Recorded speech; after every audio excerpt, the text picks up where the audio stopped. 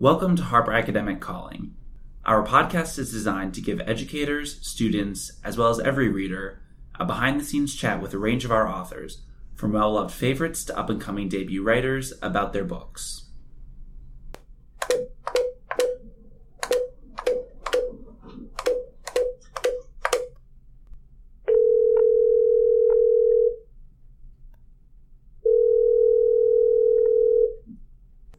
Harper Academic Calling Laura Wides Munoz.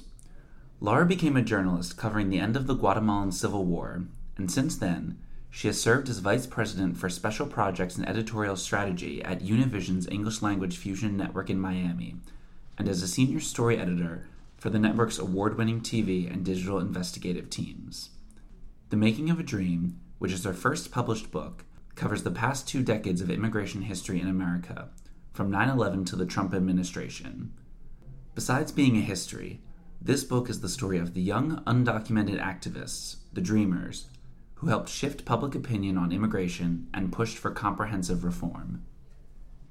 So joining us on the phone right now is Laura Wides Munoz, author of The Making of a Dream, and thanks so much for joining us, Laura. Thank you. Of course.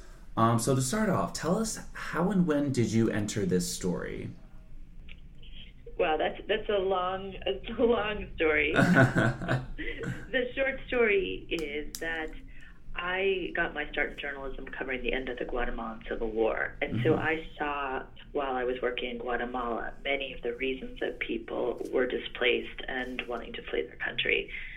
When I came back to the U.S., I started working in Los Angeles, and DHS had just been created. And so I was watching the beginning of this administration of a new kind of sort of immigration enforcement. At the same time, I was a journalist and I was covering these laws that had been set up during Clinton's time, and I saw sort of how the tougher sanctions were actually keeping people in the country longer because it was harder to come and go, and they were starting to bring their families, and I was covering all this as a journalist. Flash forward, 10 years, 12 years, I had been covering immigration for a very long time and just feeling so frustrated and burnt out. But I was really inspired by these young people. Felipe Salsa Rodriguez, I walked into this church and they were talking about this march they were going to do from Miami to Washington in the middle of winter, one of these crazy things. But it was just crazy enough to make a good story. Mm-hmm. And so I started to follow them, to know them, and that was back in 2009. And I kept them in mind, and that eventually led to the book. One of the really interesting things about reading this book, reading about the story over time, was watching how these youth activists evolve over time with the changing political climate, technology, a prime example being between that first walk you mentioned and then a second follow-up march that some activists do years later. Right. I really found that fascinating because you had this first march in 2010, and that's really reinvigorated the immigrant rights movement and the youth. They had sort of just been their coming out moment in some ways, but very scary. They didn't know what was going to happen to them. They didn't know if they were going to be detained, they really thought they might be deported, and they were very frightened. And add to that, 2 of the leaders of the march were 2 young men who were, in love and afraid to come out of their relationship. And they were terrified. This was, when Don't Ask, Don't Tell was still in effect, and there wasn't a right to be married if you were in a same-sex relationship. And so there were so many things they were scared of.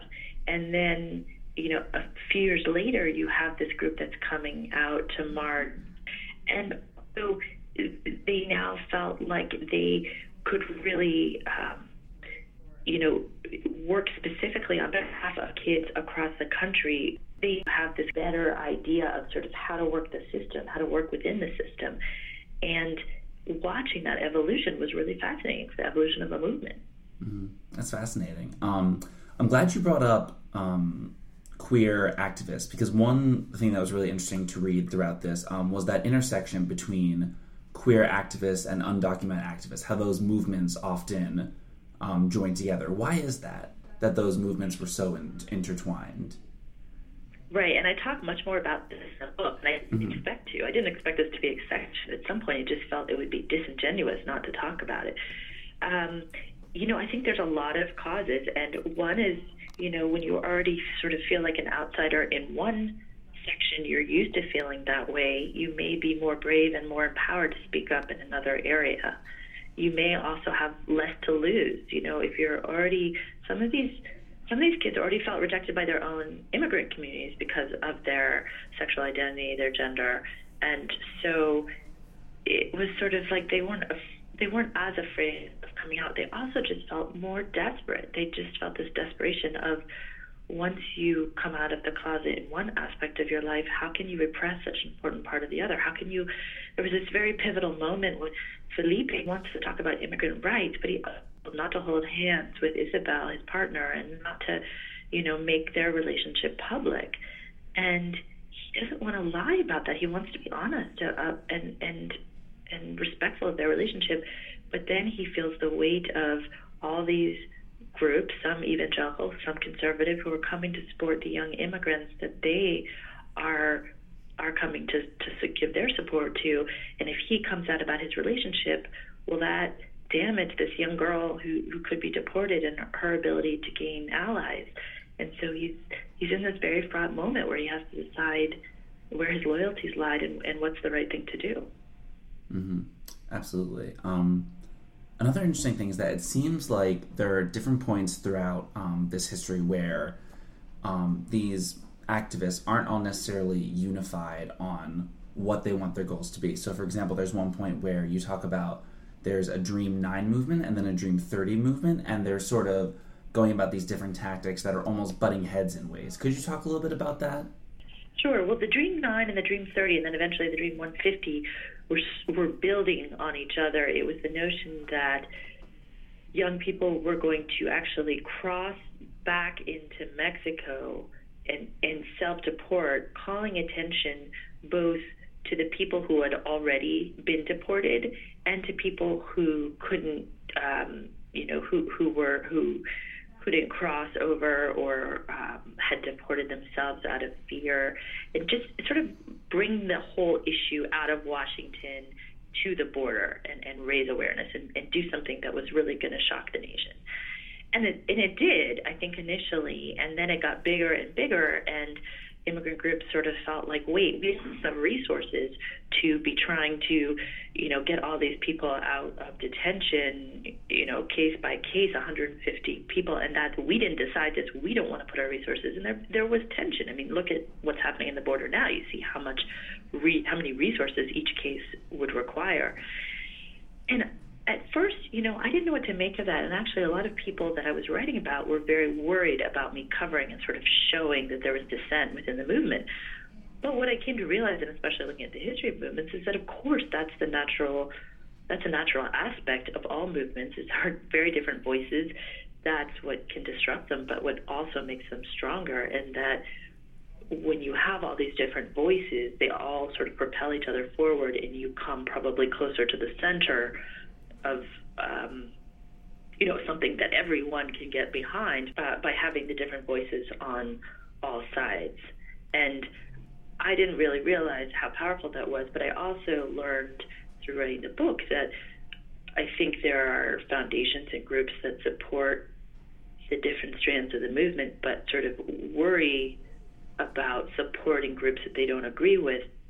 But if you only support one direction of the movement, then you're sort of artificially crafting it, and you're silencing the natural voices that want to flow, sort of part of the river that create, change in our country.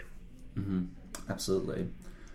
There's one thing in particular, when you talk about the Dream movement and how that kind of came about, one of the unfortunate side effects of that is that in order for these dreamers, for this to work, they're very much portrayed as victims of this quote-unquote crime committed by their parents. So they have to kind of throw their parents under the bus for that to work.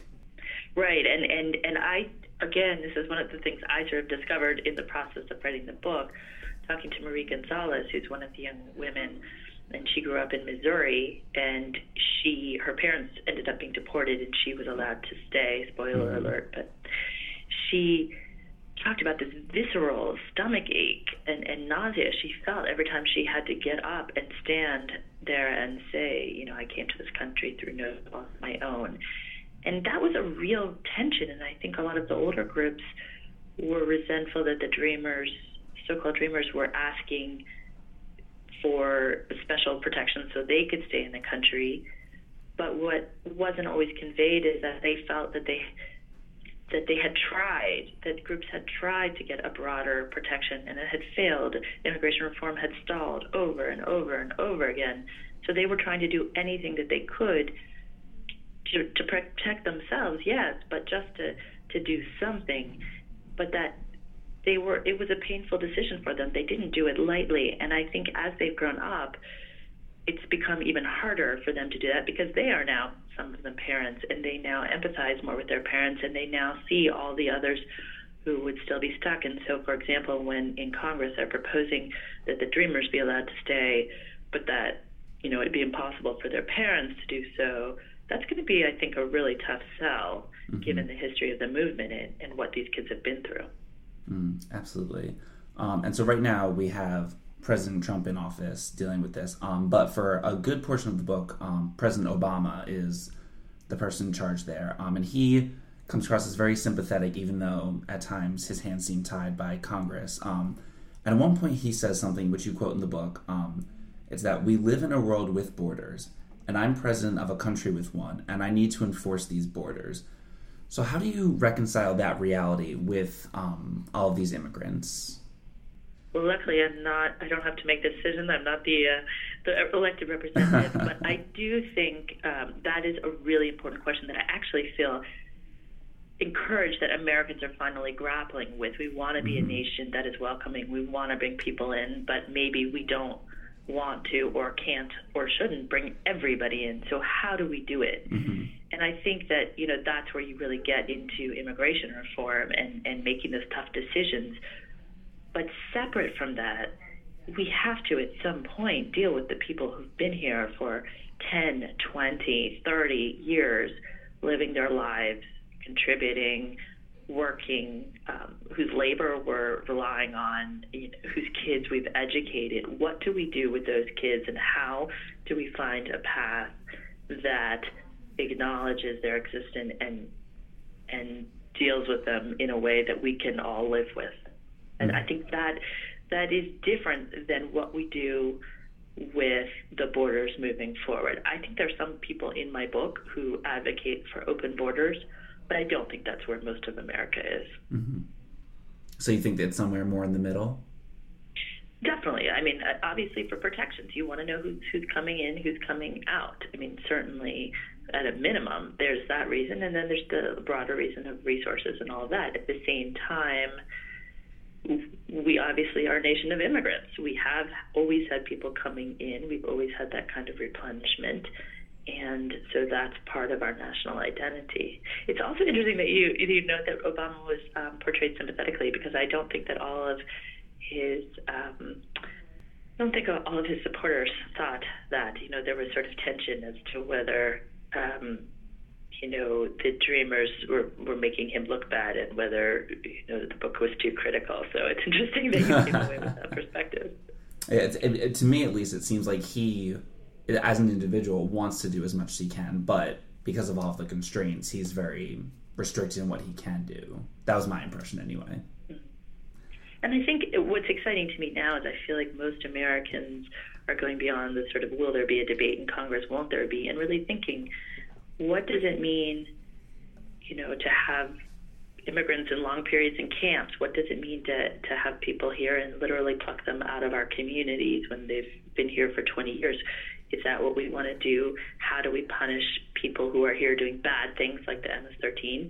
How do we recognize and assimilate those who have been contributing and whose labor we've been using and taking? So shifting to the current situation today, as someone who has followed this history for a long time, is very, very familiar with all these processes. Can you shed any light on the current situation where asylum seekers are being detained at the border, families are being separated, and all that? Well, it's interesting. When I was still an AP reporter, I wrote a story, I think back in 2013 or no, 2011 or 13, about how so many immigration judges were retiring, and the backlog then, and this was back in 2011, and that there was going to be a huge, huge backlog because there just weren't enough judges. And people, cases were being bumped down the road several years because there was so much of a backlog.